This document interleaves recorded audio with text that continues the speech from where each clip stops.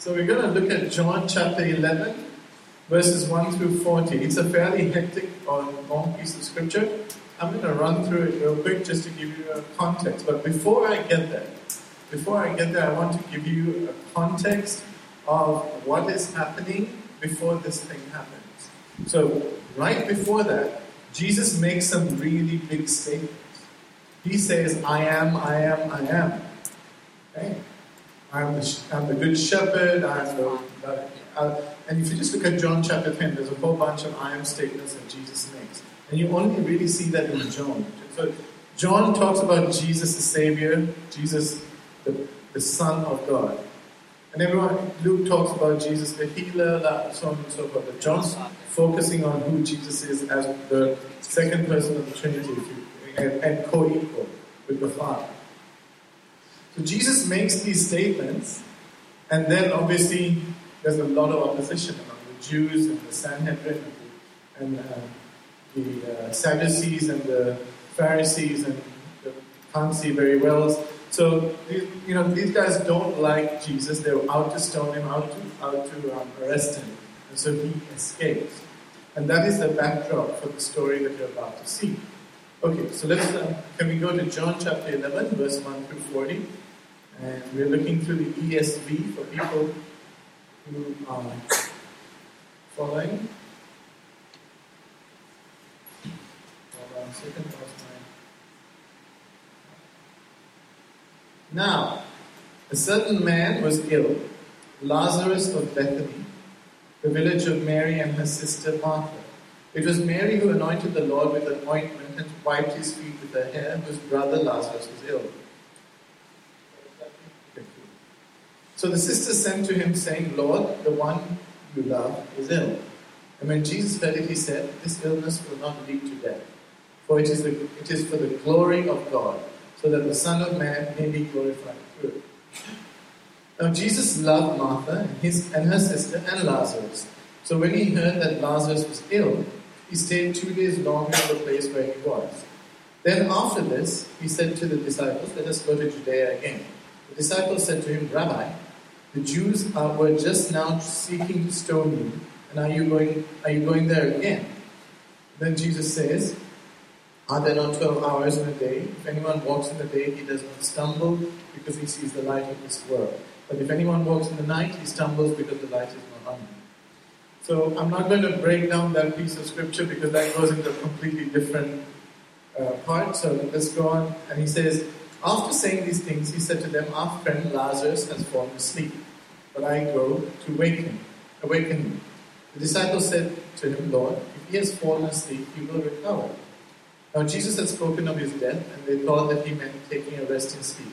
Then Jesus told them plainly, and that's the Bible's nice way of saying, I'll break it down for you morons, okay? Lazarus has died, and for your sake I'm glad that I was not there, so that you may believe. Let us go with him.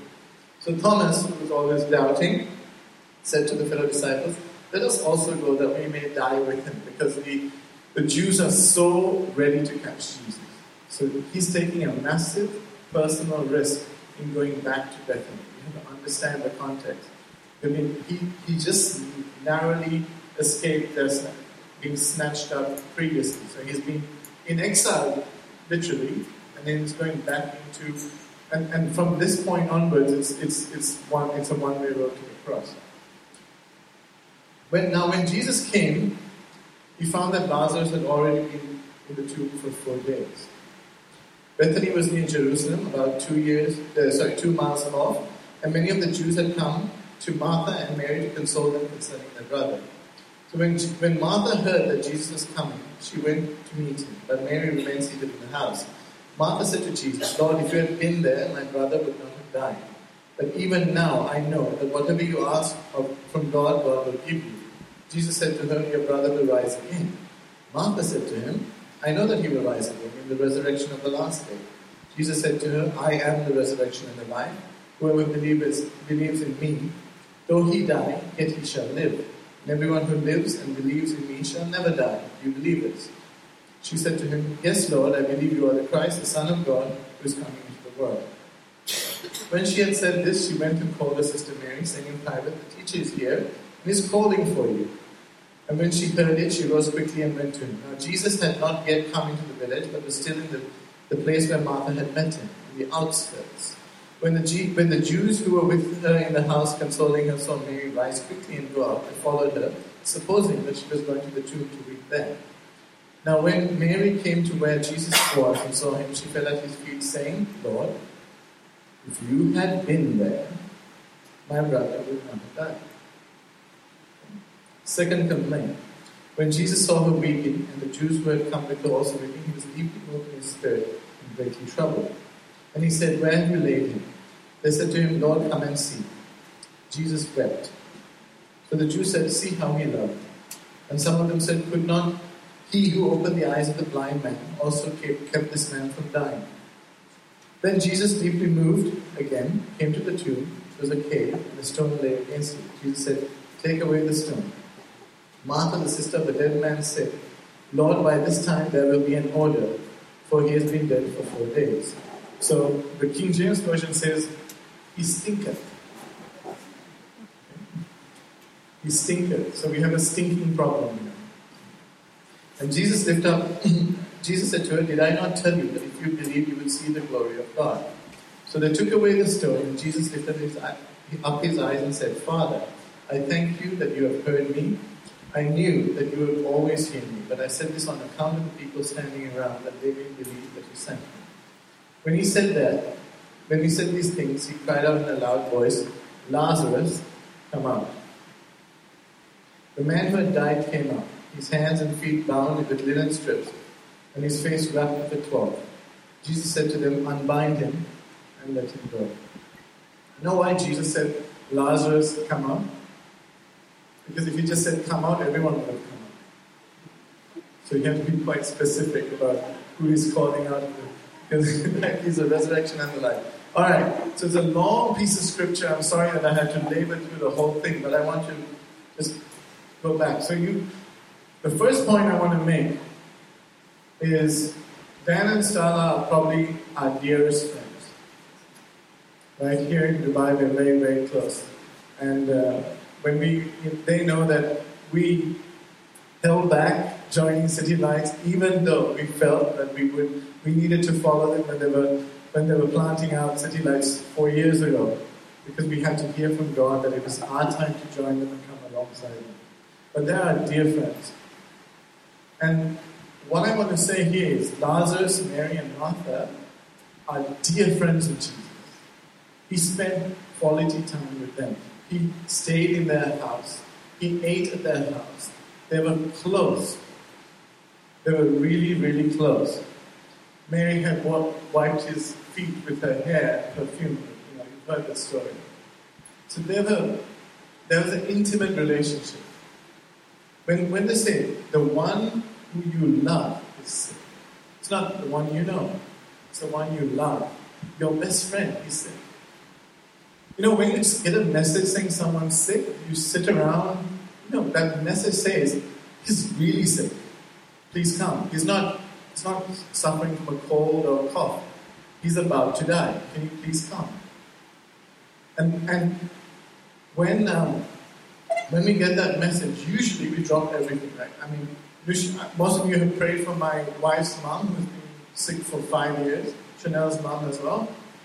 And I can't count the number of times she's just jumped on a plane and flown to Sri Lanka every time she gets diagnosed. That's what you do when someone is sick. When someone, you don't want to miss that opportunity. So, can you explain to me when Jesus loves these people? This is the one who loves. And he hears this news. Why does he delay 2 days? Why? Wouldn't you go immediately? This is the man who raises the dead, walks on water, heals the sick. Why would you delay? And then also, when I have an intimate relationship with Dan and Starla as a friend, I expect something from them in a time of need. I need, when I call, I have privileged access to the pastors of this church. I do. And when we have privileged access to people like Jesus, who does amazing things, who thousands of people are following all over Jerusalem, and I know him personally, I expect a personal favor. In fact, I will speak on your behalf so that Jesus can do something for you, right? That's the people we are, right? When we know someone, hey, I can speak to him, he knows me. So here, the one you love is sick, and he doesn't do anything. Like a good preacher, I'm going to put my watch on here. Right. So, his family was destroyed.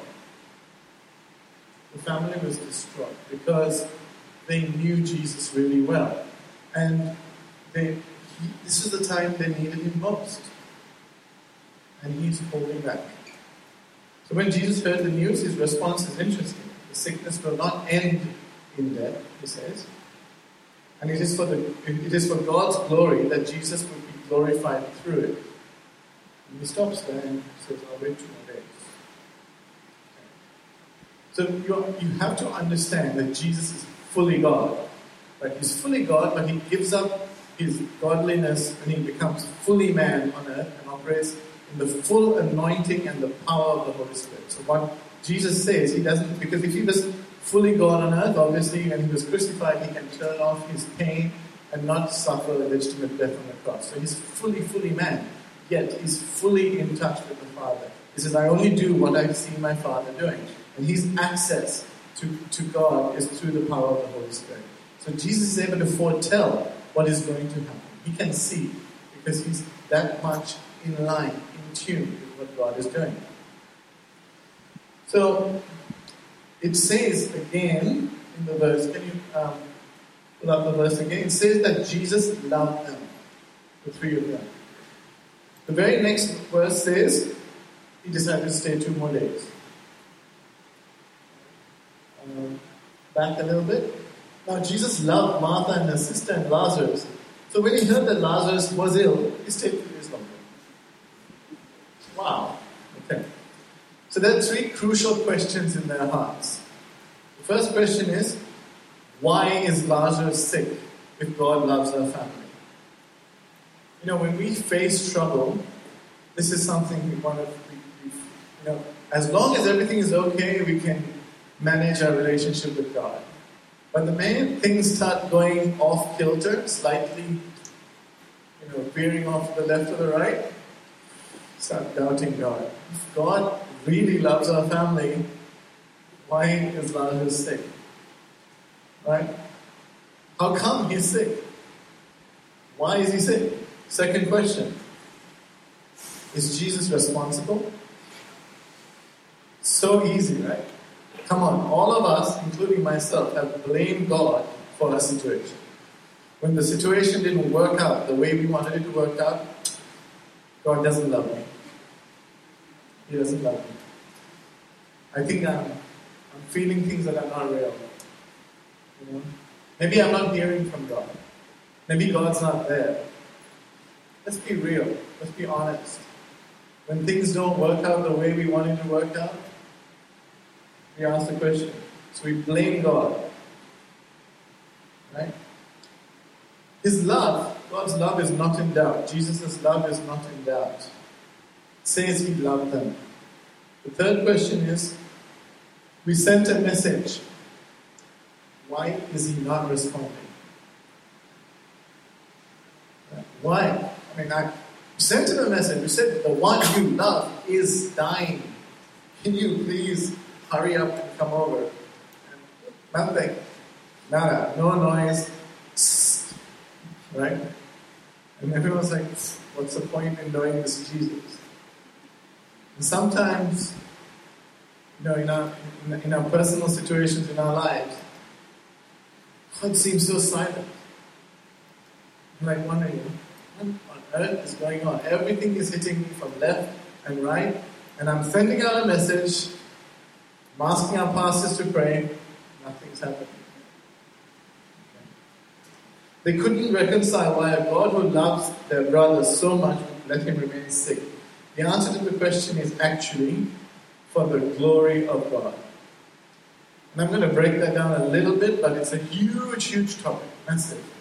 The glory of God. So I'm going to I'll handle just one little aspect of it. But it is for the glory of God, that God may be glorified. The practical issue here is that often, when things don't work out, God has said to you, I will do this through you. That's plan A. I shared this last week, you guys weren't here. But there is no plan B. But when things don't work out, we have a plan B. Right?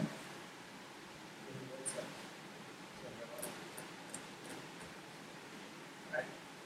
There is no plan B in God's kingdom.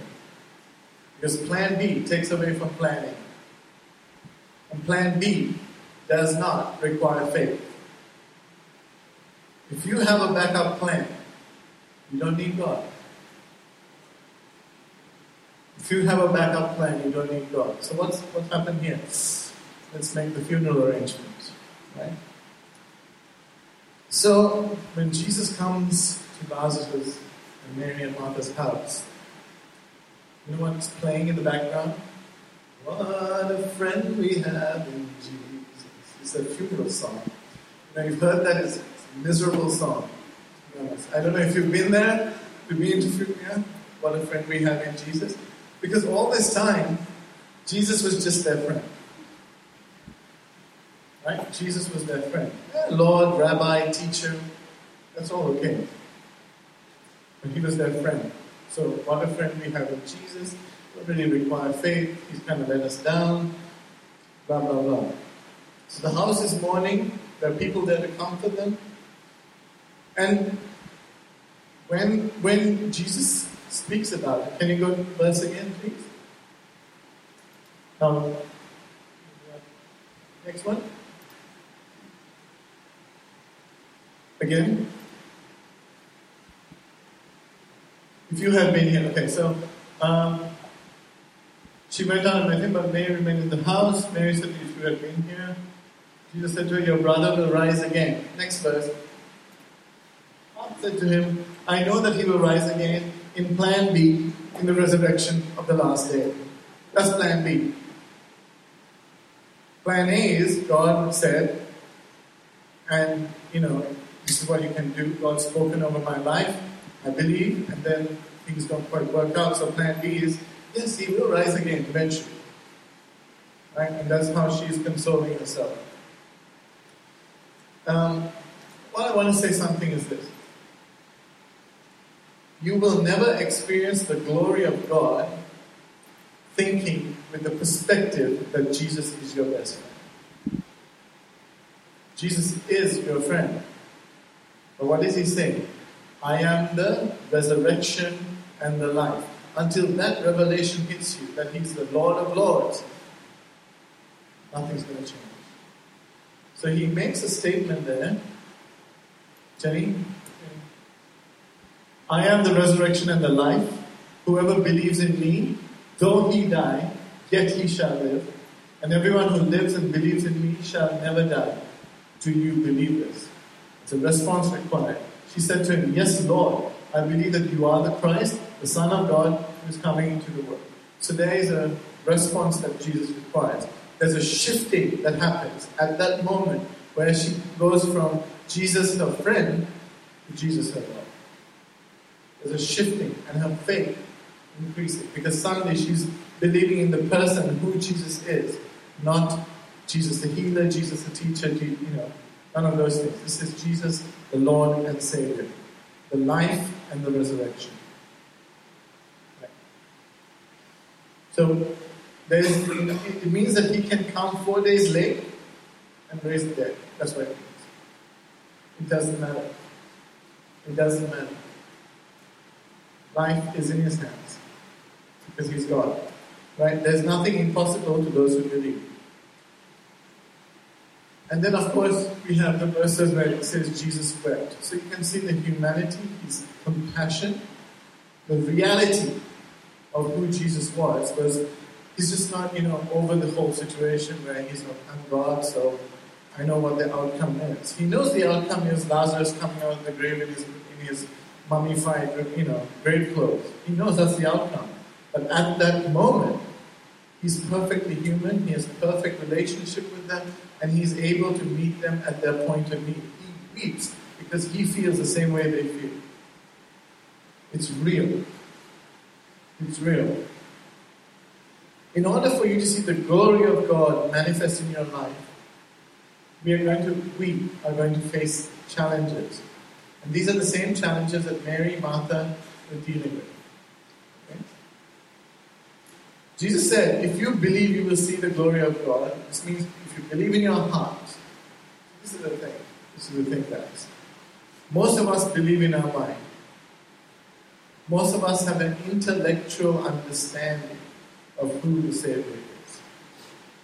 We've heard about it, we've grown up in it, and we have an intellectual understanding that Jesus died on the cross 2,000 years ago. And that should have sorted things out for me. Right? But the minute that drops into your heart, it rewires the way you see things.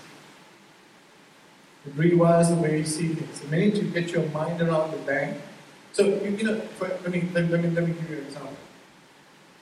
When that thing happens, when you believe, your trust moves away from figuring things out in your mind to believing what God said.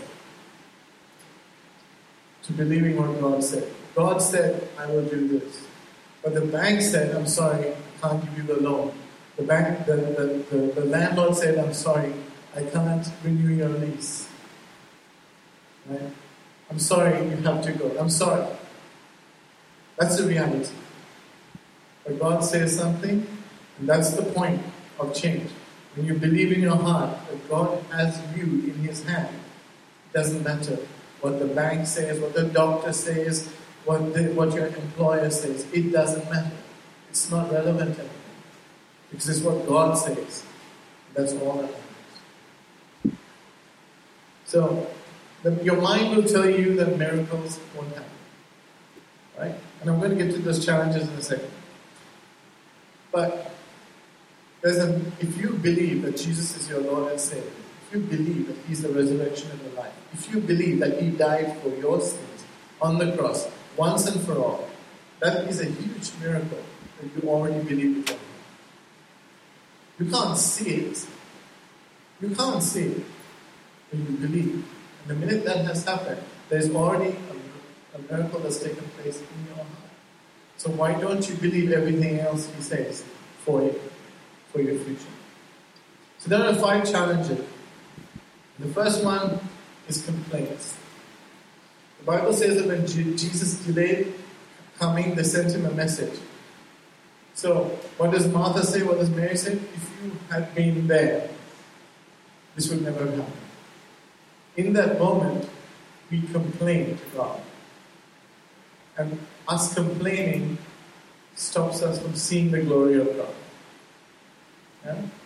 So we have a tendency to complain and moan about everything, generally. So it's a natural thing. And so when Jesus doesn't pitch up, when they want Him to, we complain. We complain. Second point, time. Time. Put time. There's a clock that's ticking. He's sick. Gotta get here quick. I have a deadline. My rent check is on the 31st of August. I don't see it coming. It's a time. And in this case, Lazarus was dead. Not a couple of hours. A couple of hours, maybe you can resurrect the guy and kind of explain it as a medical history, sort it out. Jesus won't get all the glory, He'll get like 20% of the glory, and the rest, and the EMT team will get the rest, EMS, whatever you call them. But he's dead for 4 days. He stinks. The body has decayed. Rigor mortis sets in after a couple of hours. You have to break the bones if you want to set the body because it's disgusting. I'm sorry, it's morbid, but that's it. So once the blood stops flowing from here all over the body, all the organs pack up. Lazarus has been dead for 4 days. He's behind the tomb. Jesus needed people to see what God can really do. You don't want someone whose body is still lukewarm and you raise him from the dead. He's been dead and buried and wrapped up and there's no chance. So, time is an issue for us. We put time, because for us that's it's a real thing. Time is a real challenge. When we are praying for something and it's not happening, I'm in that place right now, I'll tell you right now. I'm always praying, it's like, God, breakthrough, please. It's not happening the way I'd like it to happen. That's the reality. But God has His own timing, and His own timing is perfect. Third point, faith. Your faith will be challenged. So everybody is crying around the family. Jesus is trying to tell them that there is nothing he cannot do, but no, they're saying, you know what? Yes, he'll rise on the last day with the resurrection of the rest of the saints. Kind of sorting things out. Right? So you need faith. That's why he calls the faith out of them.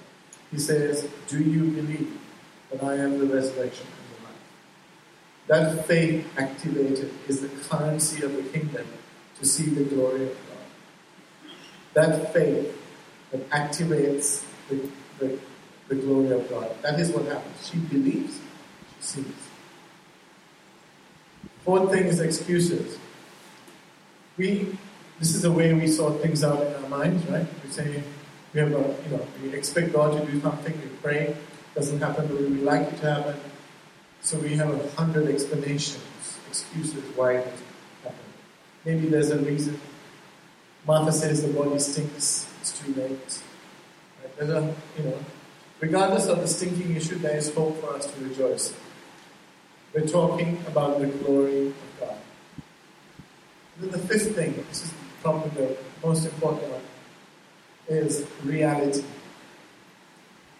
Be real, bro. He's dead. Okay, we pray. It's too late now. Face facts. Have you heard that? People tell you that? Face the facts. Get on with it. It's too late. Be real. You're not real. Think living in La La Land with your Jesus and your Bible and blah, blah, blah. All your friends will tell you that. Yeah, it's fine, you pray and everything. It doesn't work. Be real. God is a God who changes your reality. That is who He is. 4 days dead, and He changes the reality. That's how God operates. He doesn't need your reality to define who He is. He defines your reality. So whatever the problem that you are facing, whatever the challenge, God is not too small to change your reality. God is not too small to change your reality. Abraham, 100 years old. Yeah, you're going to have a kid. Yeah, right. That's exactly what he said. I'm paraphrasing. And he's saying, yeah, right. And Sarah's laughing. So that it's like, be real. It's not going to happen. We've been trying for 100 years. It's not going to happen. Right? Joseph is like interpreting dreams in prison. The guys have gone away. So please remember me when there's an issue. Nothing. Pin drop silence. Right?